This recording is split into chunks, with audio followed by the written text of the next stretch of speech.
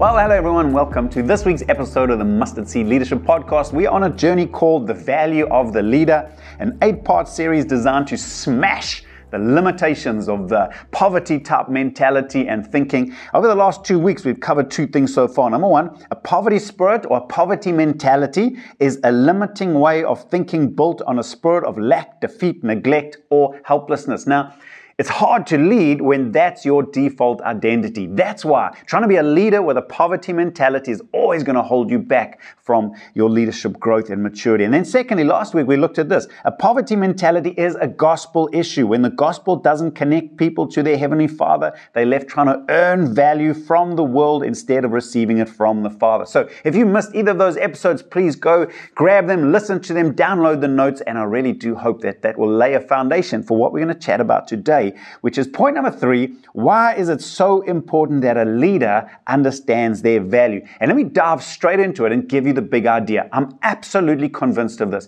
Valuable people will live valuable lives and they'll add value to the people around them. I'm convinced of that.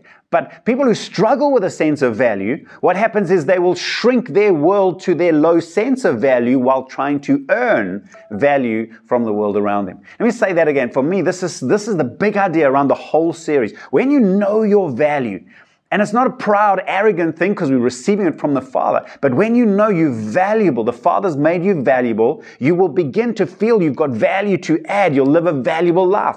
But if on the inside, there's always that lack, you're struggling with your self-worth, struggling with your sense of security and identity, what's going to happen is instead of adding value, you're going to try and take value from others to build yourself up as you shrink your life down to the sense of value you found in the world. That's why leaders, we've got to break through in this. And I'm praying that will happen. Now, I'm going to take you to a classic example. And I'm sure you've heard this story many times, one of my favorites. But here's someone who did not understand their sense of value.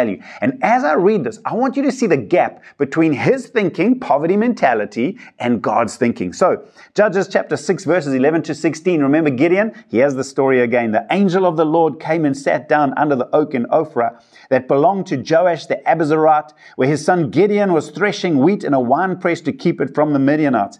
When the angel of the Lord appeared to Gideon, he said, "The Lord is with you, mighty warrior."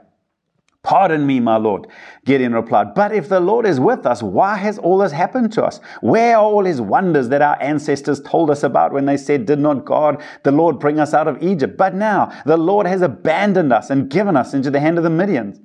The Lord turned to him and said, "Go in the strength you have and save Israel out of Midian's hand. Am I not sending you?" "Pardon me, my Lord," Gideon replied, "but how can I save Israel? My clan is the weakest in Manasseh, and I am the least in my family." The Lord answered, "I will be with you, and you will strike down all the Midianites, leaving none alive." Now, do you see this huge gap? Let me give you 3 examples. Gideon was living in fear. God was calling him a mighty warrior. Gideon saw himself as a helpless victim. God saw him as a deliverer leader. Gideon saw himself as weak and inferior. God saw him as a conqueror. Do you see what a difference there was in terms of his sense of value and identity compared to what the Father saw? That big gap is what was holding Gideon back from doing what God had called him to do. Notice the source as well of Gideon's value. God didn't encourage him by saying, "No, that's not true. You're amazing. You've done great things." No. What did God say? "The Lord is with you, mighty warrior. Am I not sending you? I will be with you." Do you see where the value comes from? God wasn't trying to blow wind into the things Gideon had done in the past. He was just reminding him, no, your value is in me. I am with you. I am sending you. I will be with you.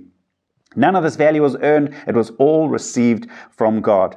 The big idea, valuable people live valuable lives, and so they add value to others. And that's what we see as this penny dropped, as Gideon came to this revelation of what God had been saying to him. If you know the rest of the story, you know that Gideon rose up as this conquering leader. And with just 300 men, led Israel to victory over one of the greatest armies ever. This huge Midianite force, they said they couldn't even count them. They were like grains of sand on the sea. So what's the big challenge? How valuable do you feel? And I want you to be honest and take a moment to reflect on this. Do you feel valuable? Have others told you that you're valuable? What do you tell yourself? If you had to measure yourself right now from 0 to 10, 10 being super value, 0 being nothing, honestly, how valuable do you feel?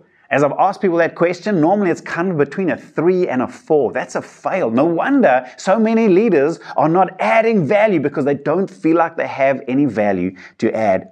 Now, what does the world do? Well, the world values us in different ways. Some of them are your performance or ability. That's where the pressure comes from. And I know this because sometimes Sunday morning I'd wake up knowing I've got to preach and I've got to minister with a sense of pressure. Where does it come from? It comes from this poverty mentality, thinking I've got to perform to prove my value. That comes from your wealth or achievements. Why people run after money, run after status, thinking surely if I've got all the toys, it's going to make me look valuable. Your beauty or strength. Why are people so obsessed? It's good to be in shape. It's good to look after yourself. But sometimes the striving for beauty and striving for physique and body is to make themselves feel more valuable or attractive. But even beautiful and rich people often don't feel valuable because there's always someone richer or more beautiful or more successful. Well, the other thing the world will do is then try and run down your value. The danger of social media. Now, I'm not against social media, but be careful because sometimes you're scrolling through Instagram or whatever, and all you're seeing is how amazing everyone else looks. And you see their incredible accomplishments, and all the time what you're doing is you're comparing your life to their life. And your value is not going up. Normally it's going down because you're seeing their highlights and you're just living a normal life. Sometimes it's that inner voice of condemnation that belittles you. What is the voice inside of you? Sometimes we live with our own voice sabotaging ourselves. You're not good enough. You can never do this. You're a failure. You won't amount to much.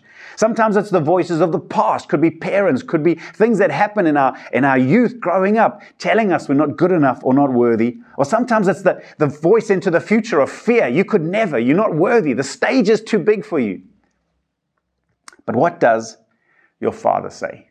And this is what it's going to come down to. In fact, for the next 5 weeks, this is the question that we're going to be focusing on. What does the Father say about your value? Believers, it's time to believe. If we're going to smash this poverty mentality with the voices of the world, social media, everything crowding in on us, the way we're going to do it is by responding to the voice of our Father. So for the next 5 weeks, we're going to look at 5 ways the Father communicates value to us. And I'm hoping and praying that as we do, those old limiting thoughts will be broken in Jesus' name. So let me leave you quickly 3 questions to ponder. Number 1, what did you score yourself out of 10 for how valuable you feel? What does the Father score you at? Remember, Gideon scored himself about a 2, but the Father was talking 10. What about you? Number 2, what voices have shrunk your sense of value? Could it be a voice of a parent in the past? Could it be the voice of social media, your own inner voice? What voices are shrinking you? And then number 3, how do you relate to Gideon's story? How would you feel if God spoke those words over you? Once again, I hope it helps. I hope that we're understanding just how important this issue of value is for the leader. May the Lord bless you. And next week we dive into the first of the 5 ways that God communicates your value. Look forward to seeing you then. Bye for now.